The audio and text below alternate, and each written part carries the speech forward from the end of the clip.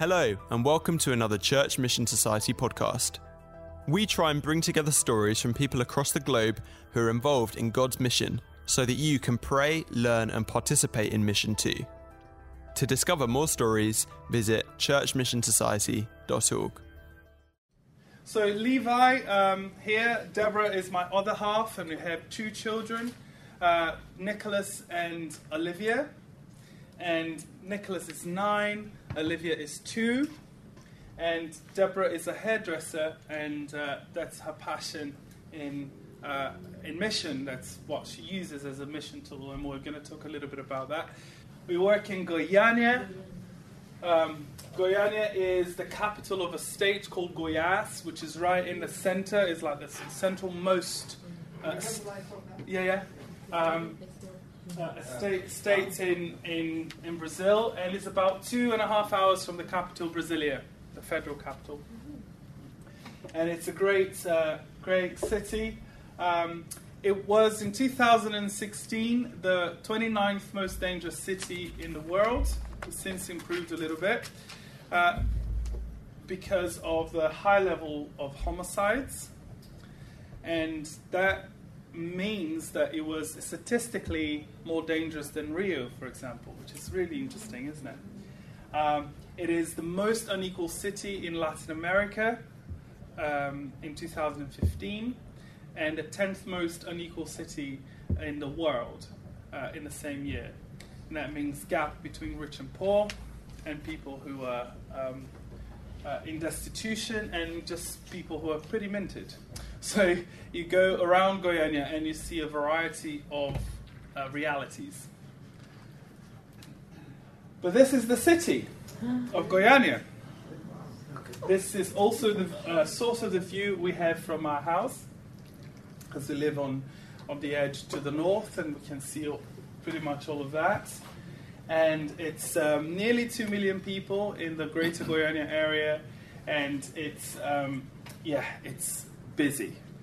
It's big, and it's busy, and it's hot. And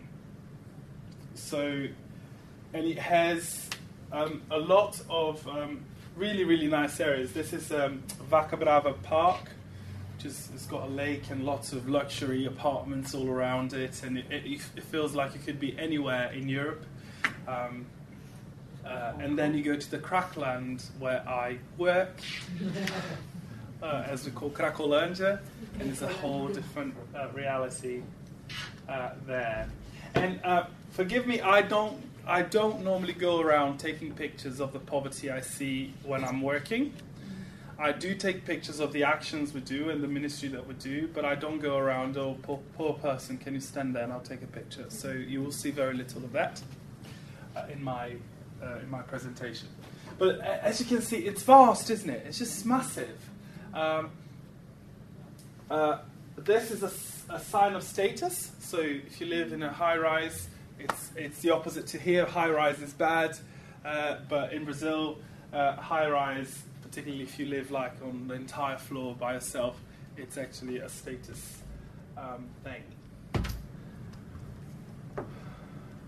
And how did we start? Well, first of all, we felt that God was guiding us to go and reach out to homeless people affected by addiction. We knew that Goiânia had a crack cocaine epidemic, with about 1% of the population being affected by the drug. And we knew that there was quite a lot of people around the city, but we had no real numbers. The official figures were that there were 300 street people in the whole of Goiânia. But just in a quick walk, you would see that there were quite a lot of them. And you're like, oh, 300, really?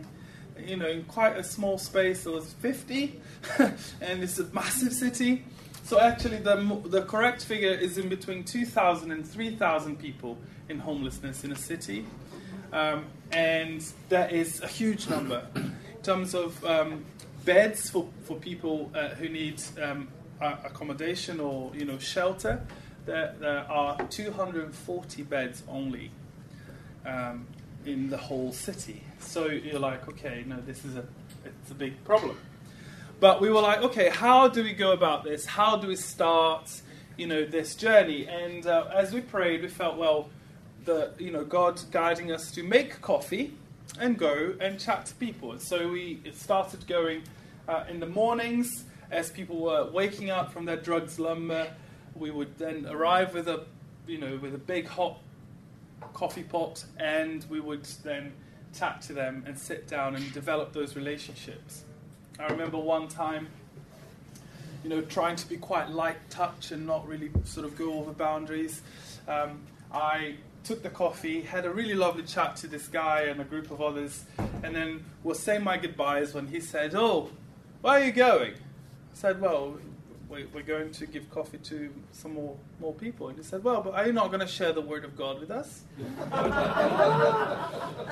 I was like, "Oh yeah, the word of God." That one. Yes. Yes, I can share the word of God with you. And he said, "Yeah, we need hope. We need hope." And I was like, "Okay, yes, we do. Okay. Let's share the word of God then, shall we?" And we worshiped together. And actually we found something really surprising. That our work is, the need there is not evangelistic. It's more mercy ministries. As a lot of nearly all of the people that we meet have a faith in Christ. And sadly, and it's something that we'll talk about a little bit later, but quite a lot of them were in church leadership and now find themselves addicted to crack. So there is a big questions to be asked there about the church and vice versa, and about them as well. But small beginnings, never despise the small beginnings. A cup of coffee. And that evolved because my wife obviously is a hairdresser. So we started not only taking coffee but taking the scissors as well. So that worked out all right. And then this vision came for this project called Igreja Sem Paredes. Before we go, we were calling it for ourselves No Plan B because we felt that God hadn't given us an option to go elsewhere. It was, that or nothing else. But we set up Igreja Sem Paredes, and that means church without walls. And it's church without walls for two reasons. One is because obviously we want to be church on the streets, and we don't have an expectation that people will go to our church or to your church and sit down as nice Christians, really. So we want to be church out there. But also church without walls in the sense that we want to see the divisions between the Christian church being taken down. Goiânia is a city that has had a few revivals, particularly in the 60s and in the 80s. And in the 80s in particular was a boom of Christian denominations. So you have Sal da Terra, which is the Salt of the Earth Church. It's huge in Brazil today, present in most capitals. Fonte da Vida, Fountain of Life, that has congregations in London and Miami too. Huge church. You have Luz para os Povos, Luz para el Pueblos. It's now spread around South America, Latin America. And you have Videira. Videira alone gathers in the multiple sites in Goiânia alone about 80,000 people every Sunday morning. So some huge things have happened in Goiânia, but they are all islands onto themselves. They are not really interacting, and we would like to see that change. So that's why we called it Igreja Sem Paredes. And so small beginnings and simple acts. Starting just with a haircut. Deborah has the most impressive stomach you'll ever realize, you'll ever see, because she can deal with some really dirty heads. And she feels that she should not wear gloves, although that's the recommendation. She feels that just puts a barrier, and she just goes for it. And I can tell you, sometimes I look at those heads and I go like, oh honey, you're going to have to wash those hands very well before you touch my face, my children, stay away. But simple acts, just by doing things that anyone can do, but that most of us won't do because there is a divide between us. So touching someone's hair and head, providing a haircut, people are in tears. It's so powerful. I don't know what it is. I think I'm going to write something about hair and Jesus because it's so powerful. And actually, the Bible says a lot about hair and beard, actually. That it's quite relevant as well. But those guys, although they're in that situation of homelessness, they really want to feel good about themselves. And so it's not just, having a share. They want it blended. They want it properly done. And for them, it's also about feeling better about themselves. So they arrive dirty, without a shower, hungry, with the hair and beard all over the place.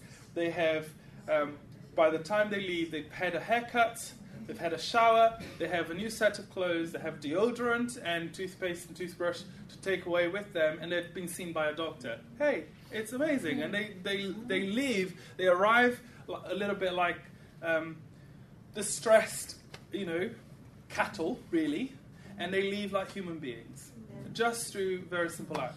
The other simple act is a lady on our team now comes in with her toenail clippers. And she just sits there and cuts the most disgusting toenails ever. And those guys are just crying sometimes because they're like, no one has ever done this for me. Why are you doing this? And this is where we talk about Jesus, really. We never do the traditional South American evangelism thing where you stand in the public square and preach. We do everything one-on-one. That's been our approach. So this is one of the other volunteers. Deborah has enlisted a few other hairdressers to come and help. So we've got about 5 hairdressers who help. But this guy, he's killed about 7 people. He's kidnapped. He's a drug dealer. And he's quite a dangerous guy. And he sort of looks it. And every time he comes, he's in tears. In tears, he says, if you know who I am, you would not even get near me. And I said, come here, I'm going to give you a hug. I'm quite huggy, so I gave him a hug. He had his hair cut, we prayed for him. And you know what? Perhaps someone who needs to be arrested. But that's not our job. We're there to love people, and so it's good to be able to show him the love of God, and that is something I'm going to talk a little bit more about at the end. Now, this is Mariana. You can't really see her properly, but Mariana was she's a young dietitian, nutritionist, who had a heart to engage with homeless people and with people in need in her city. She's born and bred in Goiânia, but never had an avenue to do that in. And we arrived, and she heard about us arriving with that focus and came to chat to us. And now she's the vice chair of our charity, and she has also received a commendation from the local council for her work within our charity in International Women's Day just gone. So it's the beginning of the work being recognized beyond the walls of the church as well. An amazing, high-capacity lady, so young and yet so passionate for Jesus and his kingdom. This is me mentoring in one of the rehab centers. As our work grows and we take people to rehabs, and we've taken over 25 people to rehab since January 2018, as we do that work, we develop relationships with rehabs. And we also found out that one of their biggest struggles is to get people hopeful about what is to come beyond rehabilitation. And so our work now is to mentor those men to finish well and to plan for when they leave, as opposed to just despairing and then going back to the streets and going back to using drugs. So this is just the first step in what we believe God's calling us into next. But that day there, I was talking about self-responsibility, because one of the issues that addicts have is to always ascribe guilt to somewhere outside of themselves as being responsible for their actions. And we're just beginning to say, actually, no, you're responsible yourself for everything that goes on in your life. even though there may be people who abused you and took advantage of you, you still can bring some change to some situations in your life. And the difficult thing for us, for example, this guy here, he has a university degree. This guy here can't even write his name. So mentoring in that context is really quite difficult because we can't really know how to divide the content without causing some discomfort sometimes to those who can't really follow it. So we are trying to improve how we do this as well. And this is how we are running our drop-in centers now.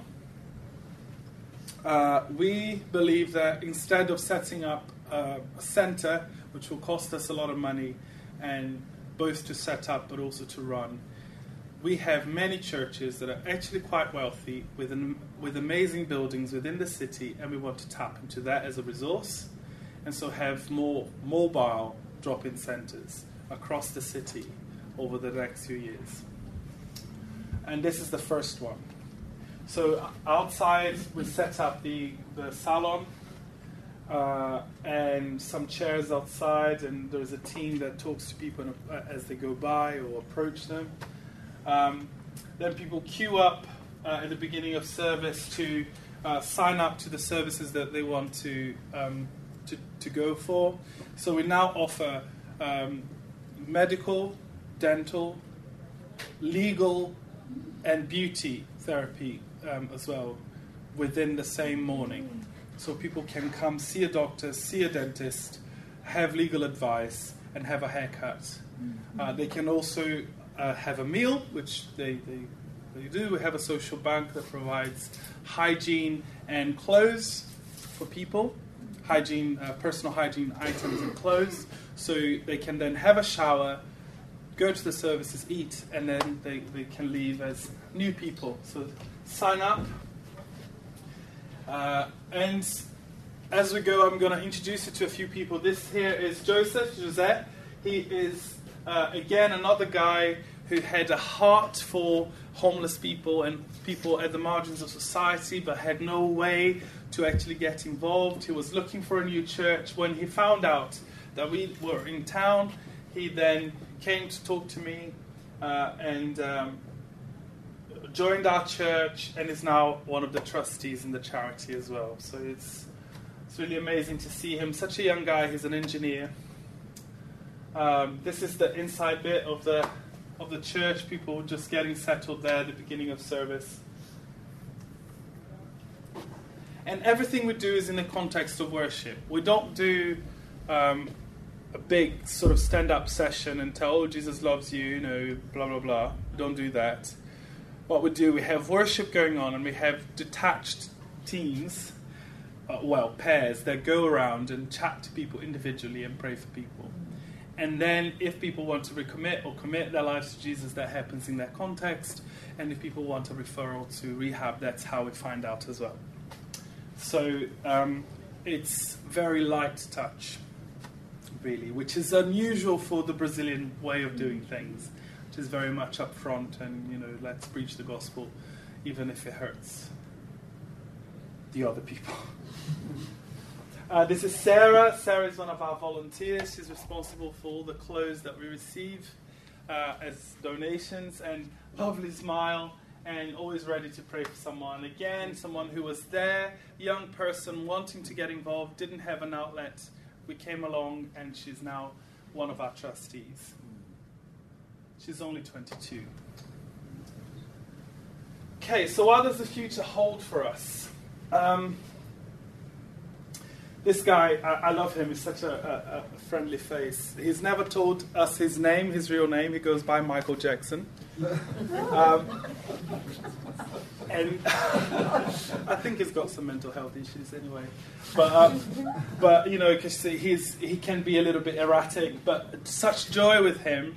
And then he is like trying to do the moonwalk, and Michael Jackson moves, obviously not successfully, but he is really great to be around. This guy here, he's a local businessman, and he again wanted to do something locally. His wife is a lawyer, and they got involved with us, and she did all the legal advice for us to set up a charity, and they've been amazing people. And this here is Bruno. Bruno is my assistant. We get some money from a charity called Rope to pay for his salary. And he is an amazing guy, does a lot of the stuff that I can't do or I don't like doing. And he's a worship leader as well, and taller than me, so when I'm with him walking in the crackland, I feel slightly more reassured. So these are the two, the umbrella organization, Igreja Sem Paredes, and Bem na Rua being the project, the drop-ins that we want to roll out across churches in the coming years. So we're dreaming. This is Christmas last year. We did a big Christmas on the Street event. We fed 250 people. And we had a lady who came, who was heavily pregnant, who actually went into labor during that and had a baby. And then we were then faced with a challenge. Okay, this lady was in our event. She then goes on to have a baby. Social services gets involved because she's living on the streets, wants to take the baby away. So we then mobilize all our volunteers to get money to rent her a place for a month, so she can have a residency, a place of abode to then go with her baby, so the social services won't take the baby away. And then we gave her all the infrastructure that she needed relating to the baby, clothes, nappies, pram, whatever. And then got her a ticket back to her hometown to stay with her mum afterwards. So you see, at these events, they ripple out. We start to get to know people, and then as we get to know them and they get to know us, we get involved in their lives. And what's amazing is that all these things that are happening with local resources. Because as we had quite a Brazilian contingent here at the beginning, but I think it can be true in South America as a whole, that the church has this poverty mentality. Where, don't they, Faith? Yes. Where they say all the time that they can't do something because it costs too much money. Or we can't afford this. Or situations like missionaries that are sent by a church to go to another nation, and then 6 months later the church just says we can't afford to keep you, and then they are completely abandoned in the mission field. That happens a lot. And so the Brazilian church needs to realize its resources. So for example, the church where we run our events is a church that has 9 classrooms, an auditorium upstairs, obviously the worship area, an outside courtyard patio. It has a fitted kitchen, 6 showers, an amazing infrastructure. Oh, we have nothing to offer. And so it's shut. It was shut it opened on Wednesday evening for a service, Sunday morning for a service, and Sunday evening for a service, and that was it. Yeah. Never used, always empty. And we're like, this is wrong. This is wrong. And so we're approaching this church and other churches and saying, listen, God has given you resources. You may not have all of them, but your building is certainly one of them. And all you need to do, oh no, we can't do that. We don't know where to begin. We'll say, well, we know what to do. We have the clothes. We have the hygiene kits. We have everything. You just need to unlock the door. Yeah. And then they're like, oh, okay. All right then.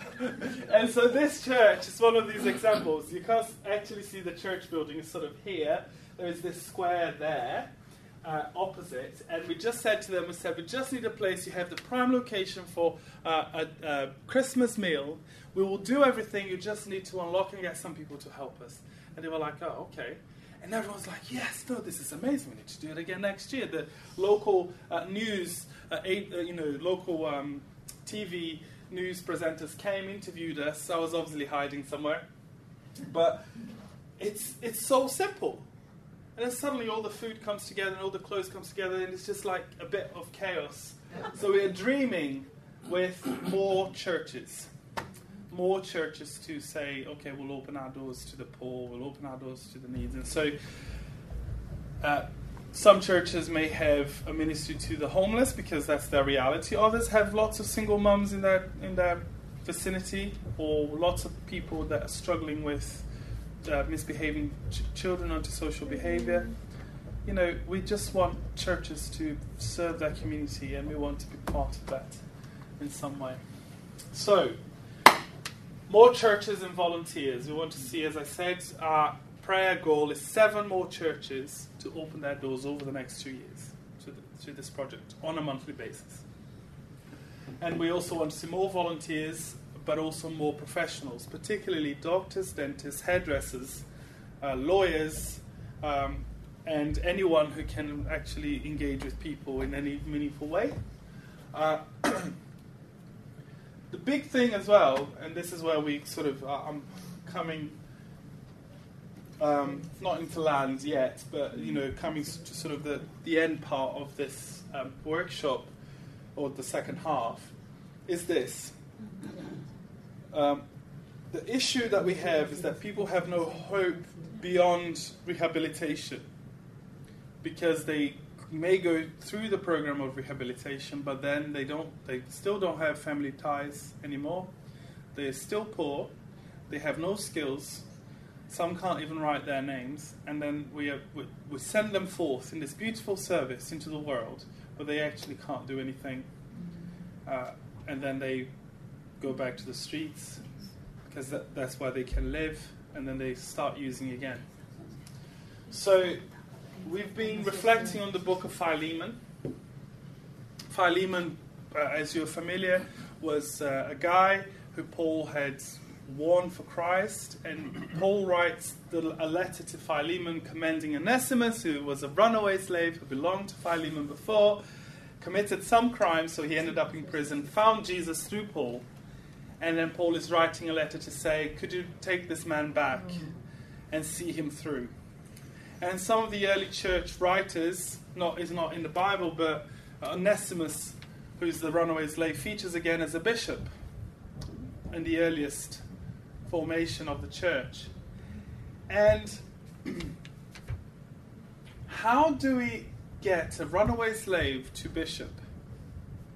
And how do we get someone who has a criminal past and an addiction into being someone who is being relevant for the kingdom of God on this earth, and also a father to his children, or a mum to his children, or to her children, or doing life well? Well, for that to happen, we need Philemons, and it's not easy to be a Philemon, because it involves a lot of financial and personal cost. And we are really challenged by that, my wife and I. What does that mean?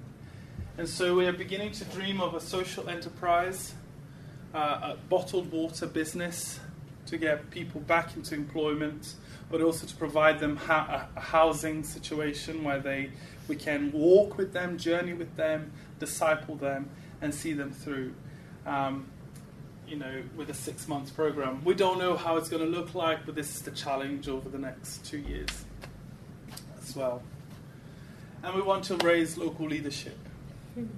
How do we do that? How do we make this work ready to be handed over to truly... I know I'm Brazilian born, but to be honest, I'm too anglicized to really say I'm fully yay, Brazilian. But... we need to raise local leadership to hand over this work to as soon as we can. Because that's the whole point of what we do, isn't it? So, passing it on. In the last 2 years, I changed in a way that I never expected. And I changed because two things, really. Two realizations.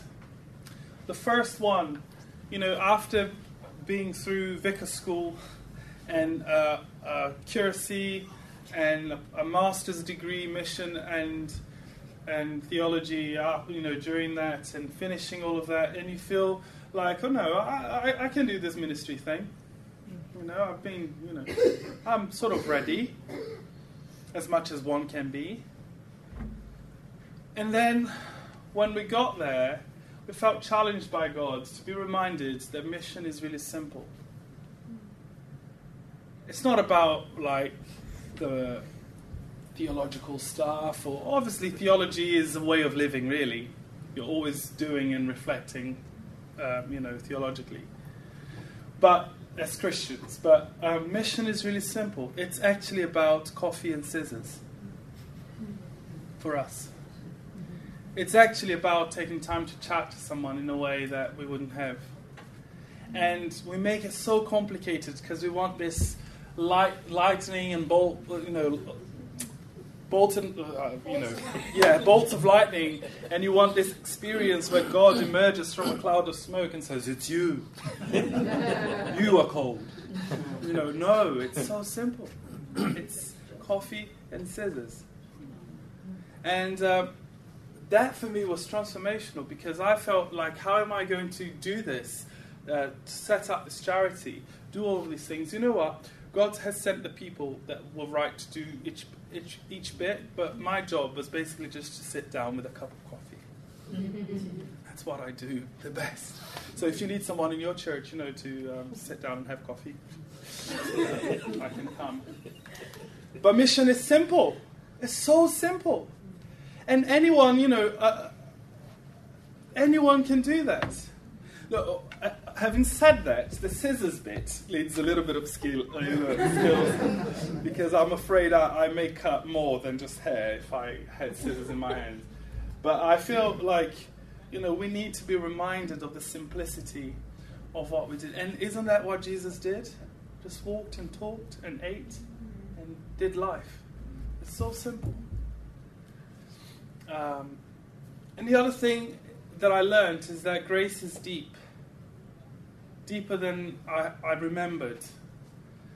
And one time I met a guy called Clayton, and I've written a blog, so apologies if you've read this before. But Clayton was a guy who, about this tall, not very impressive in build, and we started talking, and people just very quickly open up on the streets. And he said, I have real issues with anger. I said, oh, really? So how does it display itself? He said, well, I kill. I was like, okay. I said, oh, don't worry, we're friends. You don't mind me saying that? I said, yes, we're friends. We're really good friends. We've always been friends. Anyway, so he goes on to say that he kills and that he's got this issue with anger. I said, so how come you're in Guyana? And he says, well, I killed a guy in the neighboring state and I had to run away. I said, why did you kill him? He said, well, he stole my T-shirt. And I was like, I thought, you are a monster. A sociopath. Why am I talking to you? And then he went on to tell me that, that he's angry like that because he was beaten up by his mum all the time. And when he left home, he just couldn't accept anyone beating him up again. And I was like, okay, no, that sort of makes sense, but you're still a monster, I'm thinking. And then he said, but Jesus loves me, doesn't he? I said, yeah, well, he does, yeah, for sure. And he said, yeah, and I know that one day God will help me and I'll stop being this person I am. Could you pray for me? And I can tell you one thing. I didn't want to pray for Clayton at all. I felt better. I felt that he didn't deserve my prayer. And then as I was feeling all of that, the Holy Spirit whispered in my ear and said, Levi, the same grace that reaches him, and the same amount is the grace that reaches you. And before me, you're the same. That is challenging, because when you've been a good boy and you've done everything in this church journey to do everything right, and God tells you that you're the same as a sociopath, is a reminder of our status before God. And I was just reminded afresh of how radical this gospel is and why people have died across history for it. And I said, okay, well, I can pray for you. And laid my hands on his shoulder, and he was crying. And I was crying, but we were crying for different reasons. And for the same. I wasn't crying because I saw God move in someone. I was crying because I rediscovered grace. I was crying because I knew that there was no ditch deep enough for Jesus not to grab me out of it. I just felt that I discovered my faith again in a way that I hadn't. And for the first time I understood that passage in Luke 23 that talks about the crucifixion. And when Jesus says, today you're going to be with me in paradise, to the man next to him on the cross. Because, I read that with rose-tinted glasses. Oh, isn't it nice? Isn't it lovely? No, but that man deserved the cross. And there were people in the crowd that were really pleased to see a really evil man on that cross, and families that had been affected by the stuff that he'd done, that were really pleased to see him there. And this man, who's also on the cross, who didn't deserve to be there, then tells him, today you're going to be with me in paradise. How would you feel? And the thing is, it's radical. It's radical, and I've rediscovered it. And I went home and I was like, oh my goodness, it makes sense. And so I've rediscovered my faith through meeting an assassin or a killer, whatever. And I just feel that for us sometimes we can forget the radical nature of the gospel, particularly when we've been around the block for a few years. And I just want to encourage you to rethink about grace. It reaches you as well. Amazing grace. And it's so unfair. It's so unfair. But it's justice. Go figure. So this is what we've been learning. Mission is simple, grace is deep. And really, that's if I stopped and retired now as a mission partner, I think I would be very happy, and I'm excited for the learning that is to come in the next years. Maybe something about hair. I don't know. Thank you for listening to this podcast from Church Mission Society. For more material, go to churchmissionsociety.org/resources.